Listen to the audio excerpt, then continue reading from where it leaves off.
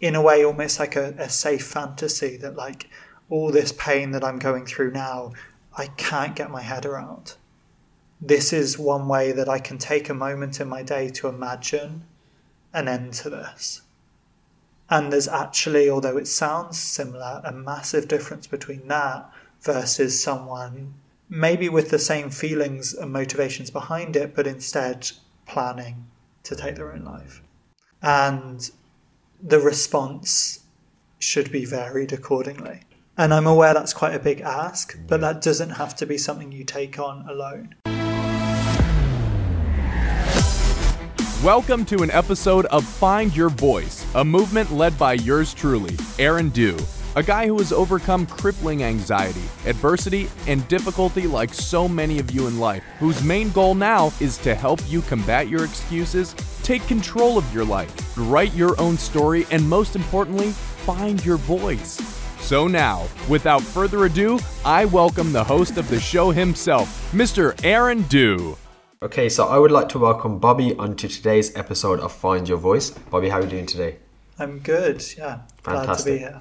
Fantastic. It was great to have you here. So we've had a great conversation offline, and I'm interested actually in quite a few facets of your life now, the more I've got to know you. So depression is part of your story, but you also mentioned something very interesting about body dysmorphia as well. So remind me later on that we have got to get into that as well. Okay. But just for the benefit of the listeners, what I want you to do is just tell us a little bit about yourself in terms of the things that you do today, maybe when depression first came in your life as well, and also the actual podcast that you're doing as well. So I do encourage people that listen to my podcast to jump over there because there's some fantastic interviews, including one with myself. At least I hope you think that that should hopefully be on there as well. So over to you. Sure. So, I'm Bobby Temps and I run a podcast called Mental. And like the name might imply, we're all about destigmatizing mental health, trying to take even down to the words we use, we're very particular about. And this all came from my own experience of living with mental illness. For as long as I can remember, really, I had symptoms, and growing up, it was something I struggled with, but something where I had no idea what was going on. I thought that it was normal that young kids struggle to get out of bed some days, or have, a persistent dread that they just can't explain at times. It doesn't seem to relate to anything. You just feel scared. And now I know that was depression. But at the time it was something that I had no idea about. But I'd learned through the way adults around me behaved that you should hide these feelings, and that everyone was more comfortable with you if you pretended everything was okay. Yeah. You were happy when you're meant to be happy, and you're sad when the adults deem it appropriate. And so in that way, it sort of naturally led me to build up the mask that a lot of people with mental illness have. And I became very good at faking my emotions, and it created a lot of distance with my family that years later I'm now trying to rebuild, because there was a part of me that they didn't really know. It's interesting you said that. So funnily enough, me and the wife are having a conversation today about the mask that sometimes people put on. And more so it's to make those around us feel comfortable. Because if we start changing, or we start displaying areas of our life that they're not comfortable with or used to, they feel uncomfortable. So what you've effectively done is to keep them comfortable. You made yourself uncomfortable. Around what kind of age were you experiencing this? And when you said initially you didn't recognize it was mental illness, what kind of age was you able to say, actually, this is a condition, this isn't just me and every other child is experiencing this, or teenager? A few questions. The first thing I wanted to mention, though, is you mentioned about the term mental illness. We are really particular, like I mentioned, with language, because at times when you start looking for it, you can see that the stigma really informs how people talk about mental health. And I do a lot of campaigning for mental health education in schools, and it's going well. I'll probably talk about that more later. Absolutely. And with that, right up to like senior government officials, they're writing legislation that excludes terms like mental illness because that's stigmatized more. Mental health sounds friendlier. Mental well-being sounds even vaguer and more friendly. And so there can be a tendency to avoid certain terms, but that doesn't destigmatize them. So the key there is mental illness is a range of illnesses we experience that relate more predominantly to our mind, whereas mental health is a spectrum of health that just relates to our mind, right, as opposed to physical health. And so at times, because of that stigma, people can use the wrong one. And I've even had that on the podcast with mental health professionals. Of course. Where they'll talk about, I saw a lot of people through my work being discriminated against for their mental health. It's like, no, you weren't discriminating because they were healthy. You were discriminating because of illness. Absolutely. That makes sense. And again, this is probably just an awareness issue then. So you don't know what you don't know as well. But I think that makes a lot more sense in terms of your mission. So your mission in terms of destigmatizing mental health. Explain that podcast. Sure, yeah, because we're quite hardcore with it. There's a lot of podcasts that tackle mental health, but we're really quite in depth and we use a lot of statistics.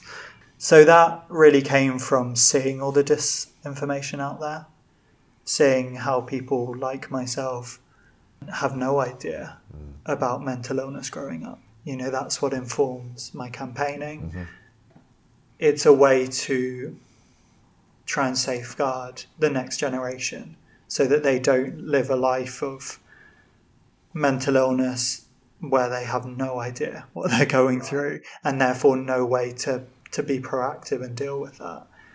I know that didn't help me. And so I want future generations to be equipped with the knowledge to at least recognise symptoms and know where to get support. I love that. And in true Find Your Voice, Aaron style, I was jumping around questions. I tend to do that a lot. So no, I hadn't answered all your questions. Yeah, so that's my fault because I have it in my head that I want to ask one question and then all of a sudden I've got like, but I need to ask him that. So just very quickly, segueing backwards to, you said at one point you wasn't sure what it was. You wasn't sure that it was depression and you just thought that every child has these kind of moments. When was that realisation that actually this was something that needed looking at a bit more? Right. That's very true. I often describe it as growing up is an experience of figuring out what is a you thing and what is an everyone thing. I like that. And so that's something that it took me getting a lot worse to realise how bad things were. So in part due to my family background, being Irish, there was a lot of pressure academically. And me having dyslexia, it was quite incompatible with my own expectations. That my parents were very supportive on the dyslexia front, but they also really expected high achievement. Right. Meanwhile, I was just happy that I learned how to read, because there was, for most of my primary and secondary school, I was half the reading age of my peers. And so I went from that to then getting really good support and then being a higher reading age than my peers. So for me, that was the achievement. Absolutely. That was the main struggle. And beyond that, I was quite happy to pass things. But there was this family pressure and it really intensified around university. I had no plans to go.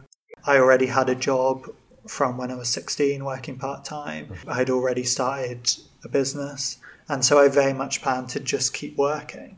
And so all this kind of narrative around you go to uni and you'll get a job just fell on deaf ears with me. Yeah. And I saw a lot of people going that route that I could see it made sense for them. But for me, it felt like I would have been set up to fail. That I was excelling in the working world. Yeah. And I was already finding that I could relate to people more at work than I could at sixth form. That was my mindset. And I come from a really hard-working family. So that environment is very comfortable for me, whereas education wasn't. So me going to uni was scary, was something I never wanted, didn't really think was going to be expected of me until it came to the end of the gap year that I had because I'd applied for uni like everyone does. It was a class in our timetable. And so then it was counting down the months until that.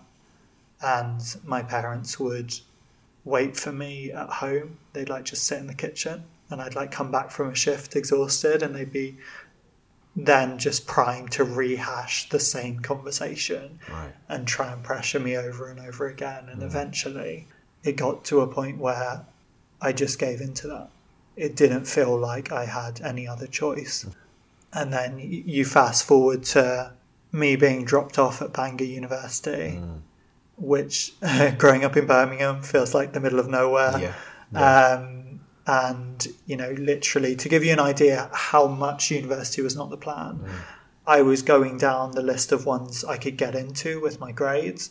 I applied for Aberystwyth, I applied for Bangor, you know, we were, you know, I was just going through the alphabet. And so I ended up at what was ultimately a random university that looked okay and had a course that I thought seemed interesting. I don't actually remember what the course was now. But, you know, that could also be partly the depression.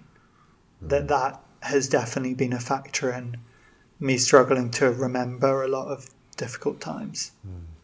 And so as things got worse in university, I became more and more withdrawn, more and more isolated. My like sleep cycle was completely off, like living like a bat. And other than, you know, a few people that had an idea what was going on, for the most part, I was just left to that. There wasn't really any university intervention when I was missing classes.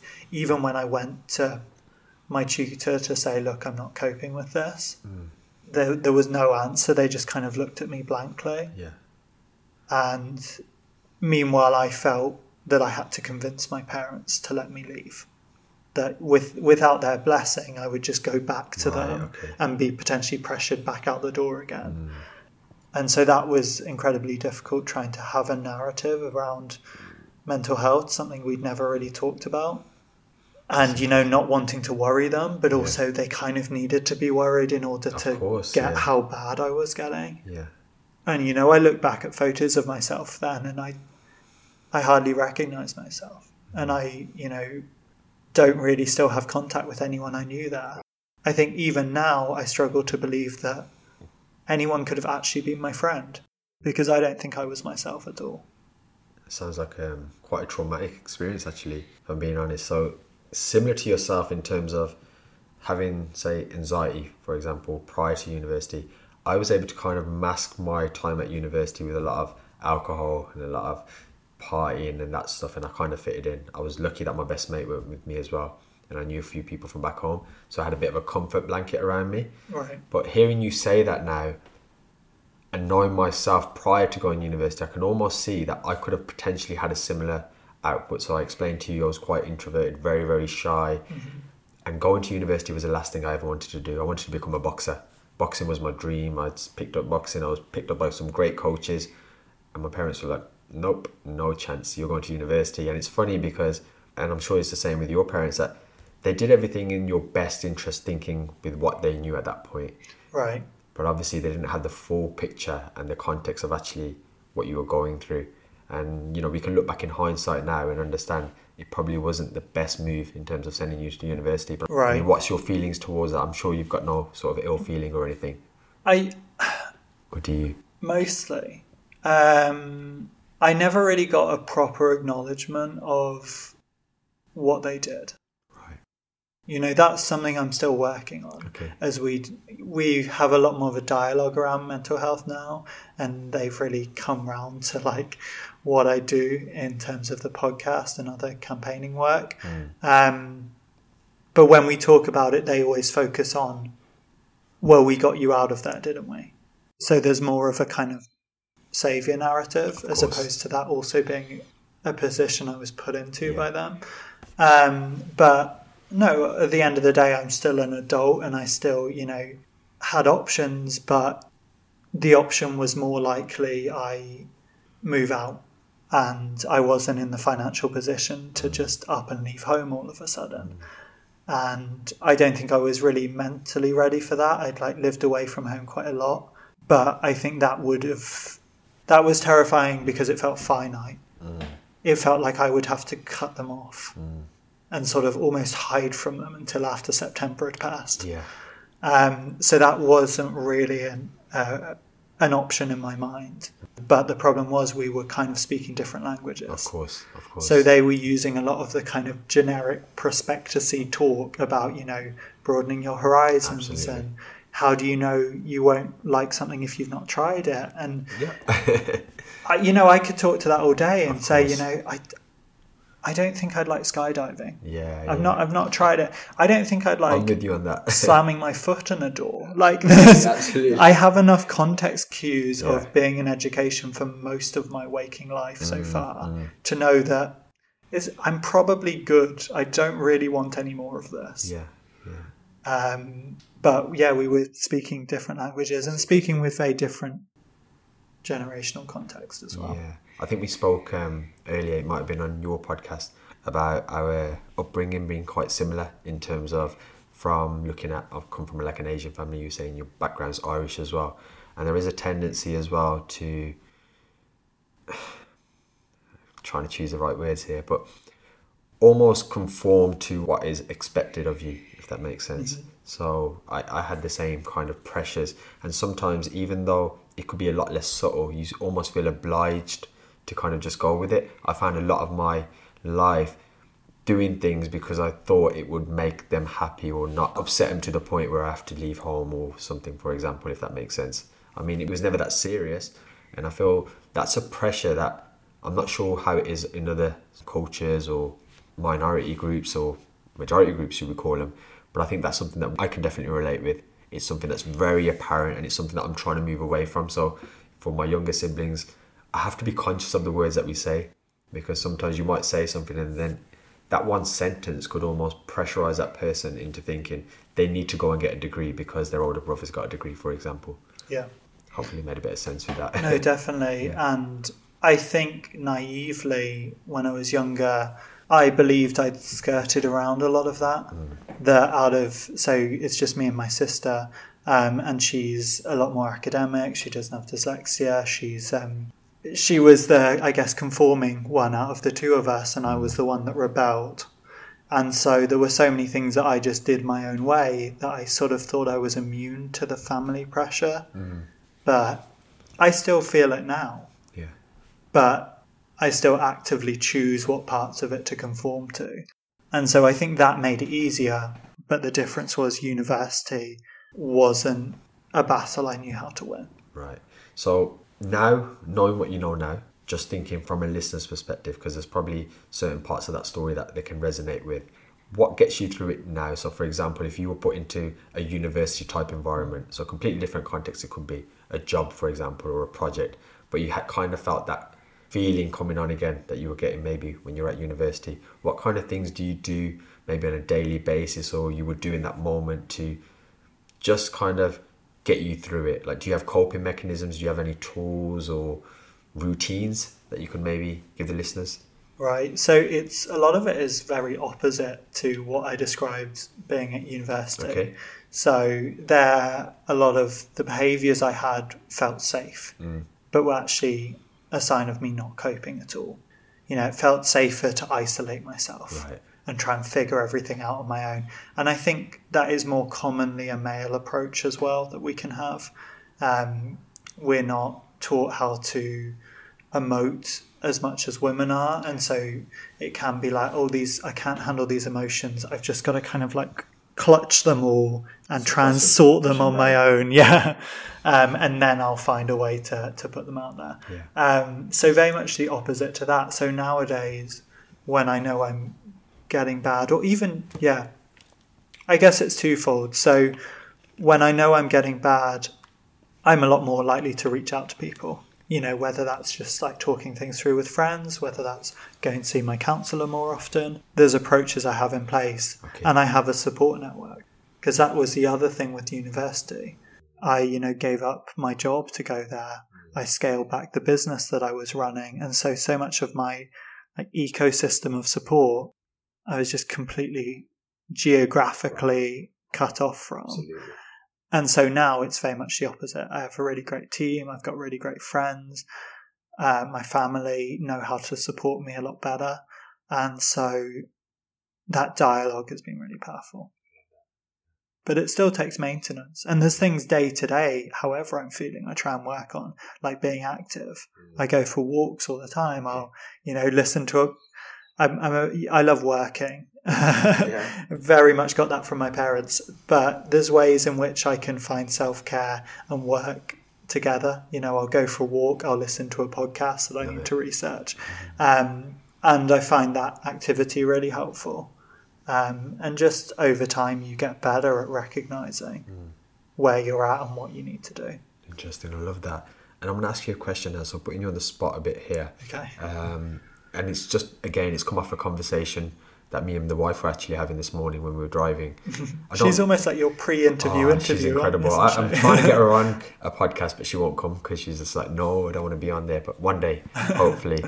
So one of the things that I wish I had the answer to, and I really want to I would do anything if I knew that it would give me the answer, is when people are at the end of, or what they believe to be at the end, where they have no other options, i.e. suicidal thoughts. I believe sometimes that's a bit too far in terms of telling that person, okay, now you need to start loving yourself, or you need to do gratitude. So we were just having this brainwave, and we're like, or we almost need to do preventative things, or things initially to kind of build your resilience, so that if that moment strikes, you can then hopefully have that toolkit there. I mean, have you ever thought about that in terms of... So the reason I asked this question, apologies if I'm the answer is yes. Yeah, brilliant. And the reason I ask it is because people reach out to me now right. after listening to the show, and they'll say stuff along those lines, and I don't know what to say. I don't know the right thing, so I'll signpost them to like organisations and stuff. And obviously I don't want to say something because I don't want to take that responsibility, but at the same time I want to give them the right answer. So when you're at that stage of it, what would you recommend, or what would you recommend saying? I'm going to pick out two of the things to answer that. Yeah. So first off, in terms of prevention, that's so important, and that's very much at the core of what I do with the podcast and also the campaigning. Yeah. So with the campaign, that's a petition that we've got nearly 200,000 people to sign now, including a lot of support from MPs and other change makers. Amazing. And from September this year, mental health education will be mandatory in all schools in England and Wales. Wow. And so that's the main thing for me is education, which saying it now almost sounds a bit ironic given how I speak about education in my own experience. Yeah. But this is really important work. Is life education. And this is throughout primary and secondary education. So being integrated right throughout, that mental health is something that's acknowledged. Because if that doesn't happen, it creates a seed of stigma that people realise, oh, this is something we don't talk about. How is it we talk about condoms and periods, but we can't even talk about this thing?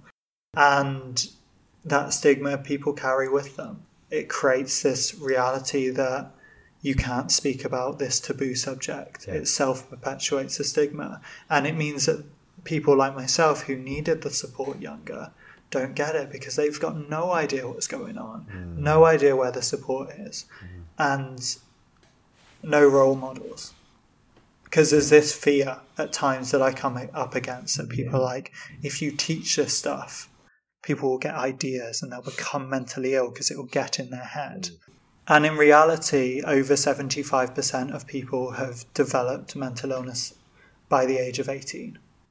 So it's not that it doesn't exist in younger people, it's that it's not being recognised until later. Right. And this is a massive problem for kids out there that are struggling and aren't getting the support, and like you've described, could be getting a lot worse when a lot of this could be prevented. So that's answer to the first part of the question. The second part, in terms of it's really difficult, and I'm speaking from the point of view of having volunteered with Samaritans. So I've been through the training. I'm an expert on this, but it makes it a hell of a lot easier, but it's never easy having those conversations. I think for me, one thing that's missed a lot, and that even came up in an interview I did earlier today, is the levels of suicidality. That so often, because it's a scary thing for us to deal with, most people have no idea what to say. And so their default can be to go to the worst case scenario.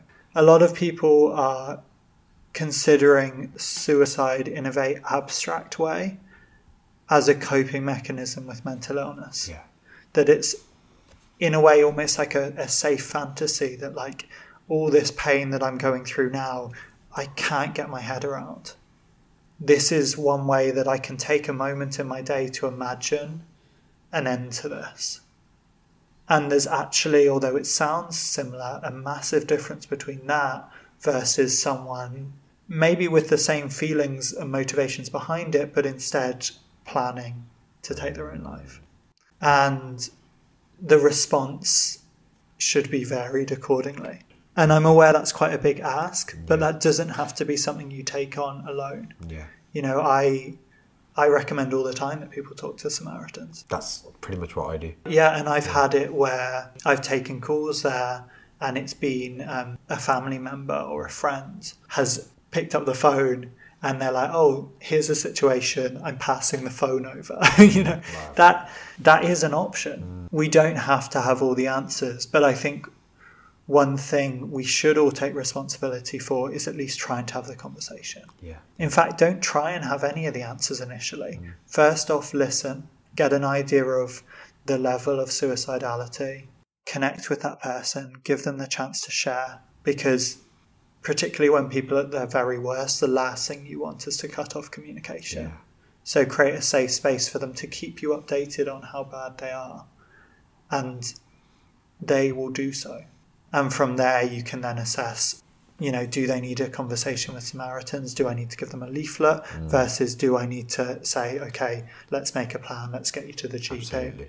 I love that. Thank you for sharing that. First, I want to acknowledge you for the amazing work you guys have done with your petition. That's absolutely fantastic. Thank you. That truly is making an impact, truly making a change. So thank you guys for doing that. And obviously for your answers at the end. I think you're right. We should all take a responsibility. This is our society that we've created, subconsciously or consciously in some aspects. And even if it is just that one answer there, just Samaritans, if it is just recommending them or signposting them, I seriously urge that. That's literally all I've ever known. So obviously when I'm getting asked this stuff, I'm scratching my head in the middle of the night and I'm searching, finding the best tools. So that's something I recommend. So thank you for that. I'm going to segue ever so slightly now, because there's another part of your story that I was really interested in, and a bit of a taboo subject, maybe for men, and it's about body dysmorphia. So if you wouldn't mind telling us your struggles with that as well. Sure. So that is something I experienced quite parallel to the depression. There's definitely crossover in symptoms. But from a really young age, I was very aware that I had to sort of fight for myself, that I had different ambitions in life to those around me and potentially my parents as well. But also I just was coming at life from a quite different perspective. You know, I was that kid that you asked, what do you want to do in life? And I had a list, and I was told, you're not allowed a list. You got to choose a thing. And, you know, it's interesting looking back, because now most of the people I know and work with have several different jobs and professions. And that makes sense to me. So I think I was aware from a really early point, therefore, that I had to be my own advocate and figure out certain things in order to survive.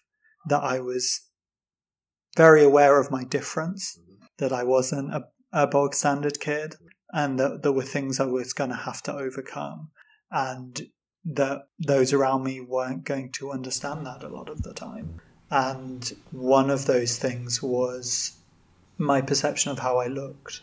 And that, you know, that was, I guess, a sign of me feeling different.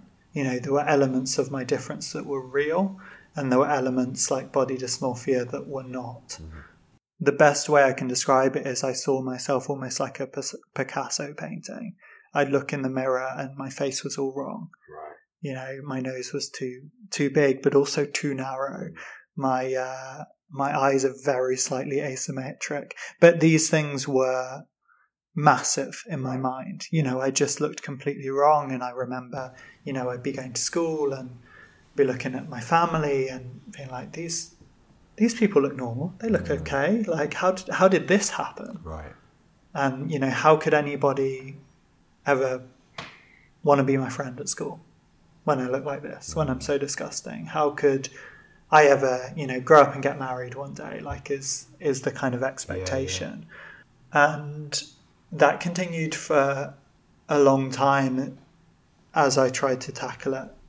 I knew how much it was holding me back and that I had to figure this shit out. Yeah. That I couldn't change how I looked, but I was just going to have to roll with it, and I was going to have a lot of things that I would need to deal with in my life. And if I can't change it, I just need to get this one out of the way. Yeah. And so I really tried to do a lot of work on, positive affirmations and trying to find positive things about myself, find one positive. Absolutely, yeah. And then see if I can find another and just really chip away at that until I started seeing myself in a more real way. And it's not something I guess I've done as much work on now, because at the time it felt like it was getting better and it was getting solved. But actually, instead, it developed into an eating disorder. So on the surface level, I did really well at increasing my self-worth. But in the background, I had a lot of unhealthy mechanisms that were kind of burrowing down and getting more severe. And it actually wasn't until starting my podcast, which was post-depression diagnosis but pre-anorexia diagnosis. It wasn't until interviewing people with similar experience that I realised I even had that condition. I even had an eating disorder. And a lot of that, like we've talked about, was the lack of education. Yeah. I'd never seen men have eating disorders. I didn't really think it was possible. I thought maybe a few do, but they're anomalies. Yeah. And so that, that took being delved quite deeply into the mental health world before I came to terms with that. That's interesting. Thank you for sharing that. It's quite heartbreaking, actually, to hear you go back and say that, in terms of when you're at school and you were like, why don't I look like these people, or why am I looking like this? Because I'm thinking there's probably other people listening to this who may have experienced that, or their children would. So I don't wish that on anyone. And obviously, thanks for sharing how you kind of came over that with a lot of the affirmation work and self-love work, which I recommend to anyone who's probably going through that. The other thing I wanted to ask you was, I see body dysmorphia on a huge scale within the fitness industry, something that I operate in. And I see it more so on the people who are on stage, i.e. the athletes who compete. And I know you do modelling as well. So does that help you doing modelling, when the whole idea of being on stage, for example, is when people can critique you, or they can point out certain things with you? I mean, I'm not sure how the modelling side works, but I know the fitness thing, these people who have body dysmorphia, they then put themselves on stage, and it's counterintuitive in my eyes, because you're chasing perfection, which never really works. But I know a lot of those people struggle. So in terms of modelling, was that, again, I could be completely off the mark here, did you do that to prove something to yourself, or was it just something that you enjoyed doing? How has that helped you with your body image? It's a lot of this stuff is quite difficult to describe because it's quite nuanced. So body dysmorphia can be a separate condition, although it's not separately diagnosable. Okay. But it can also be a symptom of eating disorders. So within that, modelling was actually quite separate. Okay. So one of the things that is absolutely true of the modelling industry that you've said is the pressure on image, and that image being very narrow. I happen to be someone that is the default men's catwalk measurements. So when clothes are first made by designers, they're made to measurements very similar to mine, and then all other shapes are built from there, which is a big part of why larger people really struggle to find clothes that fit them, or people that are shorter, or just anyone that's significantly outside of that range. So in a way, I do fit the modelling industry quite well on a surface level. And because I'd done so much self-worth work it was actually quite productive for me to be in that. And I still do modelling now because there was something to validate. I already had a certain amount of self-belief and self-love. So when I got jobs and when I got compliments, there was somewhere for that to resonate. For me, the most concerning side of the modelling industry, from a model perspective, because there's obviously concerns in terms of how the industry behaves, but from why people get into it, a lot of people get into it for that wrong reason. Right. They go in looking for validation, but they come in without the self-confidence, without the self-worth, and so there is nothing to validate.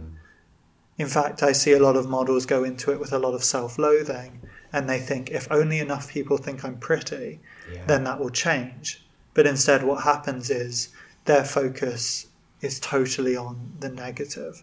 Every casting they don't get, they start tearing themselves apart for, because that resonates with their self-loathing. So in a way, I was doing okay on that. And I found modelling very productive because I was in a good place to go into it. The complicated thing is that all was happening quite parallel to my eating disorder. Right. But it's an important point because a lot of the misconception is that eating disorders, particularly anorexia or bulimia, are very much on finite visual. You know, how thin can you be? What do you look like? Are you happy with your appearance? But it's actually more so about control. So it had become a way for me to feel more in control of my life because I was in control of what's going in my mouth. And from a young age, often that's the only thing you can control. And so I'd built a safety mechanism in that. And that's really the core of what an eating disorder is. The visual aspect is kind of secondary, because it's an illusion anyway. You know, hence why body dysmorphia is often a symptom there, where you get people that are stick thin and still think they're fat. But they'll find a way. Of course. You know, I could do that. There was parts of my body that I could be like, no, it's fat. Like, if I really lean over in my chair, absolutely. I can make a roll. Of course. Any of us can do that. And so that's what you focus on because it feeds the control element and it justifies the unhealthy behaviour. But the unhealthy behaviour also makes you feel safe because when you're struggling with whatever's caused this, it's a way to feel like you're back in charge again, and that you're doing something productive. Yeah, even though it isn't. Yeah, the you know, the appearance is just what that happens to be. Yeah, it's usually not the main motivation, because otherwise, if nothing else, you would see that most people. Yeah, I've got a good way of phrasing this. Because if that was true, if it was all about appearance, then it would only be people that don't fit the modelling stereotypes that would get eating disorders. And maybe that would mean they're over a certain weight and then they lose that weight and then they're okay again. But that's not how it works at all. It's really interesting you said that. So I suffered with a binge eating disorder. Right. About 8 years ago. And as you're saying that, it's resonating with me because I'm like, there was that element of control that you're speaking about. Yeah. So on the appearance, I was still 5-6% body fat, and I'd train 3 times a day. I'd absolutely hammer myself in the gym, undereat all the time, and then I'd gorge on the weekends to excessive amounts to the point I couldn't even drive my car back, and I'd feel sick. I'd hate myself. I'd look in the mirror. It's about then controlling myself the next 5-6 days where I'm just beating myself up and feeling like, okay, I've got control again, but then I lose it again. And it's just really interesting because I've never actually thought of it like that. And that's why it's so important to get to the root cause. Yeah. With really any mental illness, you know, where has that come from? What is the thing you're struggling with? And one way I use to try and help people understand mental illnesses, particularly their kind of non-linear nature, for example, you can be diagnosed with more than one, or sometimes, or for many conditions, they have symptoms shared. On the surface level, that can be a bit confusing, But the way I describe it to people often is that if you instead look at the symptoms of mental illness as a reaction to the trauma you've experienced, and then you get enough symptoms and they equal a mental illness, that can be a more straightforward way of looking at it.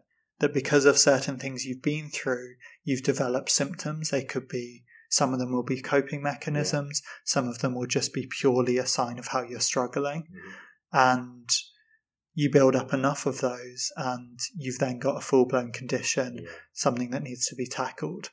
And in that way, I think we can all relate to mental health. Because we may not have all had a diagnosable condition, but we've all felt anxious. We've all had periods of feeling low. We've all controlled our eating at times. And in healthy cases, these things come and go. But it's just so dependent on what you go through. You know, I definitely can acknowledge that whilst I went through certain things that contributed to mental illness, I could have been better had my circumstances been different. I could have also been a lot worse. You know, I was never hospitalised with my eating disorder, for example, but I've known people that have been. And I can relate to it just as much. I can see the version of me that could have gone down that route. That one decision.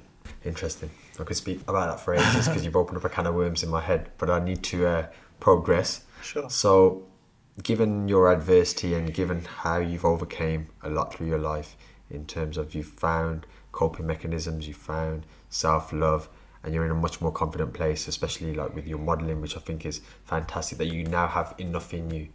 Even if you weren't to get the validation, I believe you'd still be fine in terms of doing what you're doing.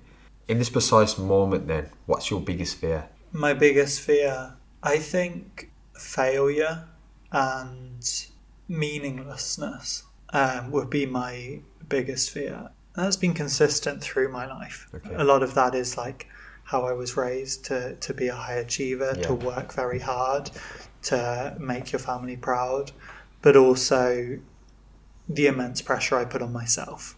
It's not a coincidence that I have several jobs. It's not a coincidence that I work unreasonable hours all the time.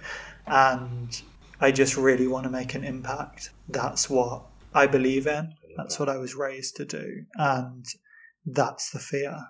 Because success doesn't scare me. Like a lot of people are daunted by that. Like I love job interviews. I sometimes will freak job interviewers out because I'll be like, oh, I've been really looking forward to this. And they're like, what? No, you're meant to be scared. But I'm not scared of that. I'm scared of all the things I might not achieve. And in a way, particularly depression is a threat to that. That if I have a bad day, my mind then goes to, what if this was my life? What if every day was like this and I achieved nothing? Who the fuck would I be then? Absolutely, yeah. And when you have a bad day, for example, because we all have bad days, what's your thought process then? Are you compassionate with yourself? Because one of the things I do when I have a day where I like to call it a funk, when I'm in a funk, for example, it rarely lasts more than 2 days. That's probably the maximum it's ever lasted, but it'll always be a day and it'll come every 10, 14 days. But I always tell myself it'll pass. I've got past it before, it'll pass again. That's literally my mantra. And I've had to do that because I'm kinder to myself doing that. But just being able to say to myself it'll pass, it helps me move forward the next day. Do you have something that you perhaps use in that instance? I've got a lot better at being compassionate to myself. I have more projects and yet work less hours than I used to. And that's been a difficult but important balance. And I've just had to work very hard at sort of reframing that fear of failure. That I used to think that I have a day off and I'm automatically a failure.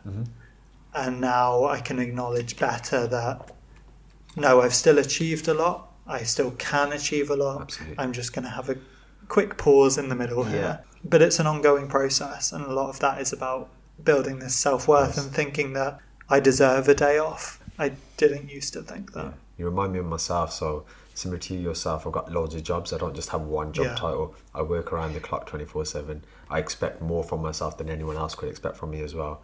And I think we've gone on the same kind of journey where if we had continued that without the self-love element, without the compassion, I think we'd burn out and we'd struggle a lot more. So that's to anyone out there who's mimicking our lives and trying to take on the world and leave an impact. So on that note, what I'm going to do is... Plot spoiler. The end is burnout. Burnout, yeah, absolutely. So on that note, what I want to do is segue into what I like to call the fun part of the show. So most of the interviews can be quite emotive. We normally talk about adversity and stuff. So this time we're going to lighten the mood and we're going to get to know Bobby just that little bit more. So for the next 30 to 60 seconds, I've got some random questions here on my phone I'm going to ask you. Timed pressure. Yeah. Well, actually, I don't actually time it. It's kind of when I just think, okay, that's enough. And then I'll stop it. One word or one sentence answers only. Okay, we're going to go in 3, 2, 1. Okay, the ability to fly or be invisible. Be invisible. The number one thing that annoys you. Ignorance. The best advice anyone has ever told you. You are enough. The worst advice anyone has ever told you. Man up. Money or fame. Fame. Your biggest strength. Resilience. Your proudest achievement. Campaigning. Yeah, absolutely. Your favourite motivational speaker. Lisa Nichols. If you had an extra hour a day, how would you spend it? Probably working. Yeah. The best lesson anyone has ever taught you. Gonna go with friendship, that's broad. That's fine. If you could get the listeners to practice one thing after this episode to benefit their lives, what would it be? Self-care. If you could abolish one thing in the world, what would it be? Poverty. Your favourite book? The Crimson Petal and the White. What are you secretly good at that nobody knows? Horse riding. The ability to read minds or predict the future. Read minds. Who is your biggest role model? I have a few. One of my more obscure is will.i.am. Okay. That tends to surprise people. Interesting. It does, yeah, absolutely. I've not heard that one before.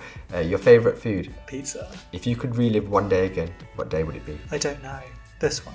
Yeah, love that. And what song best describes your life? This isn't true, but Oh No, Marina and the Diamonds. Okay, I've not heard that. In my head, I sometimes pretend that that's me, but it's not. Okay. I'm a lot nicer than that song. Okay, fantastic. So that brings us to the end of the fun part of the show. So the next question is about reflection. Right. And I believe hindsight's a wonderful thing. It can teach us ways that we can get through life easier, quicker, or with less heartache. But I also believe the journey teaches us so much as well. So knowing exactly what you know now, with all of your knowledge and all of your wisdom, if you could maybe go back to a younger Bobby and whisper something in his ears, what would you say? It's really tricky. I'm not very succinct in that way. Okay. I would want to tell him everything, but I think you've got 10 seconds with him. Just for some more pressure. I don't know, because I think I always knew it was going to be okay. For the most part, I always knew it was going to be okay. I think I would probably a few decisions that I wished had gone a different way. I'd be like, quick fire. Yeah, absolutely. Say no to these things, say yes to these things. Yeah, that's fantastic. So the last question that I ask all of my guests is about legacy. And I know you spoke about wanting to leave an impact as well. That's really important to you. So let's imagine in 150 years, science fails to save us, and all that exists is this book. And this book, it's about you, it's about your life, it's about the incredible things that you've done and the incredible things you're about to do as well. Firstly, what would the title of the book be? And secondly, what would the summary at the back tell us about you?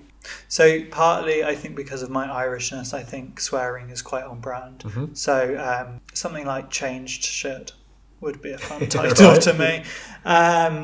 In terms of the summary, a lot of it does come back to like lasting impact. When you were saying congratulations for the campaigning, I still find that weird to respond to, because I still haven't fully got my head around the amount of progress I've been part of. So the fact that, that's coming in September, in a few years, I might be hiring people that have gone through education that I was part of. And so that is what I would want the summary to be, that I was part of massive change around how we talk about mental health, how we support people that are struggling, but also that there's just greater tolerance in general. I, in many ways, think I'm a sort of unconventional host for a podcast. I don't think I'm the generic white man that, gets cast in the romantic lead of movies. I'm not that guy. But it continually surprises me that people can relate to what I share, but it's because I really try and be honest and raw. And people can connect to the universal nature of emotions, even if my life has been a bit alternative at times. I love that, and it will sink in one day. I'm very proud I just think it's incredible because that is a legacy. That is one of the questions I always ask myself, and we spoke about this earlier, and I'm going off on a bit of a tangent, was how do you leave an impact? Because one of the things I don't want to do is be that person who just hashtags mental health, right? Because, okay, you've hashtagged mental health. What are you actually changing? What are you actually doing that's actively moving the needle forward, should we say? So I just think what you've done there is such an incredible thing. You, and I'm sure other people have supported you in that as well. So For sure. us at Find Your Voice, myself, Harren, you know, we acknowledge you for that, because you're going to make the world a better place in the future. Because I think we're in a society where I can't see mental illness changing right now in terms of getting any better. It just seems to be on the rise at the minute. And I feel comfort knowing that we have something, especially in the educational system.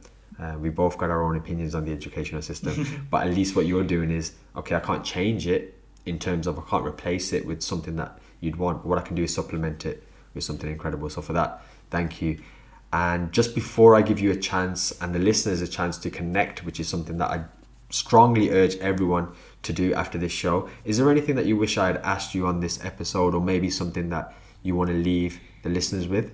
Yes. So the thing that I would want to leave the listeners with, I mentioned the best piece of advice I've got, I think was your question, being you are enough. And I cheated on that question because it's something I say to myself. Right. And it's something that we say at the end of every episode of my podcast.